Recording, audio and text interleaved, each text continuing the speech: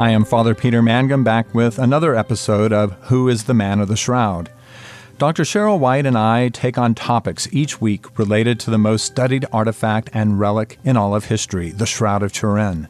This week, we turn our attention to something quite visibly identifiable on the shroud, the water stains. When looking upon the Shroud of Turin with the naked eye, there are large areas of burn damage, scorch lines, and water stains on the shroud, all probably related to the 1532 fire in Chambéry. We've dealt before in a previous podcast with the parallel burn marks created from the intensity of the heat touching upon the metal reliquary, which likely housed the shroud in 1532. Related to that, we may assume that all of the water stains are also a result of that fire.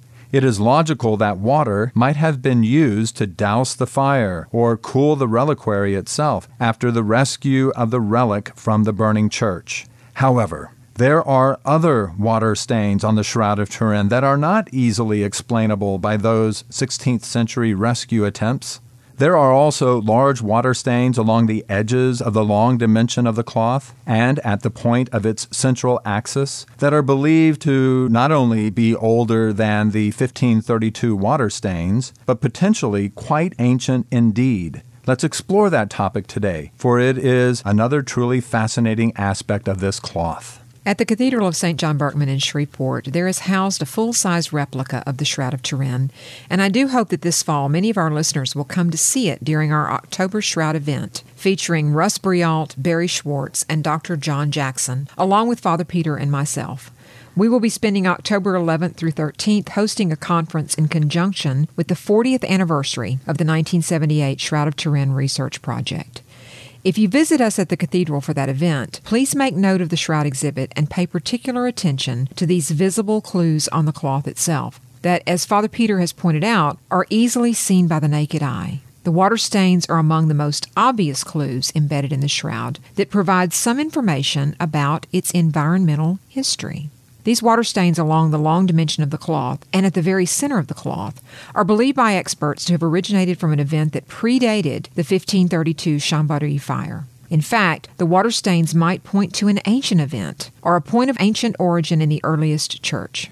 We spoke last week about the scarcity of the direct historical record from the earliest days of Christianity, likely due to a cultural explanation known as the discipline of the secret. So in light of that, let's be clear that the hypothesis proposed about these particular watermarks is not based in history, but in empirical observation. In 2002, scholars Aldo Guereschi and Michele Saichito published their assertion that the shroud folding pattern and the position of these water stains indicate that the shroud was stored, rolled up in some type of jar prior to the 1532 fire. The stains are consistent with what we might say was a leak through earthenware pottery, through a process that resulted in the gradual absorption of water higher up into the linen over time. What is even more interesting about this hypothesis is that it also can be at least somewhat corroborated by early artwork. The Man of Sorrows icon that we've talked about before, which dates to the late 13th century, seems to show the central water stain so easily visible on the Shroud of Turin. Just another connection to make that argues for an earlier date for the shroud in history, again supported by evidence in the cloth. One of the aspects of shroud studies that always impresses me is the way in which various disciplines, once applied to this cloth, all seem to suggest similar explanations. The way in which the scientific, photographic, historical, forensic, and chemical evidence all align is just so compelling, making its origin and image formation process all the more intriguing to scholars from every single field. Again, we've seen this week that those who study fold patterns of linen, for example, and the absorption rate of water in various types of cloths have so much to contribute to our overall understanding, and in a way that completely supports work from so many other fields, including art history. There is always just so much more to learn. Please join Father Peter and I next week for another episode that will focus on another topic related to history. You've heard us talk about our research and interest in the shroud's so-called missing years of 1204 to 1355, the very reason we went to the Vatican Secret Archives this past spring. There is a popular hypothesis that the shroud may have been in the possession of a French king, who kept it hidden from view and perhaps even hidden from the historical record. Let's talk about that next, and we hope you'll join us.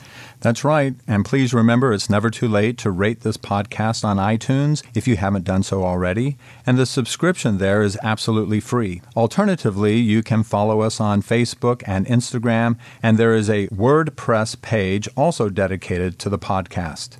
You can search it everywhere on the web by this title, Who is the Man of the Shroud? Keep listening and send us your questions. As we often say in these podcasts, the Shroud of Turin just continues to draw us in with its many mysteries and the many questions that continue to come forth as more and more is known about it. Whatever you believe this cloth to be, if it is but a brilliant icon of Jesus' passion, or if it is indeed the true burial cloth of Jesus that depicts the very moment of the resurrection, there is no question that it pushes the limits of our imagination. Is it indeed the Holy Face? I am reminded of the passage from St. Paul's first letter to the Corinthians. At present we see indistinctly as in a mirror, but then face to face. And then we also read in 1 Chronicles, we seek the Lord and His strength. Seek His face continually. Well, until next week, thank you for joining us for Who is the Man of the Shroud? And may the Lord bless you and keep you. May He let His face shine upon you and show you His mercy. May He turn His countenance toward you and give you His peace. Amen.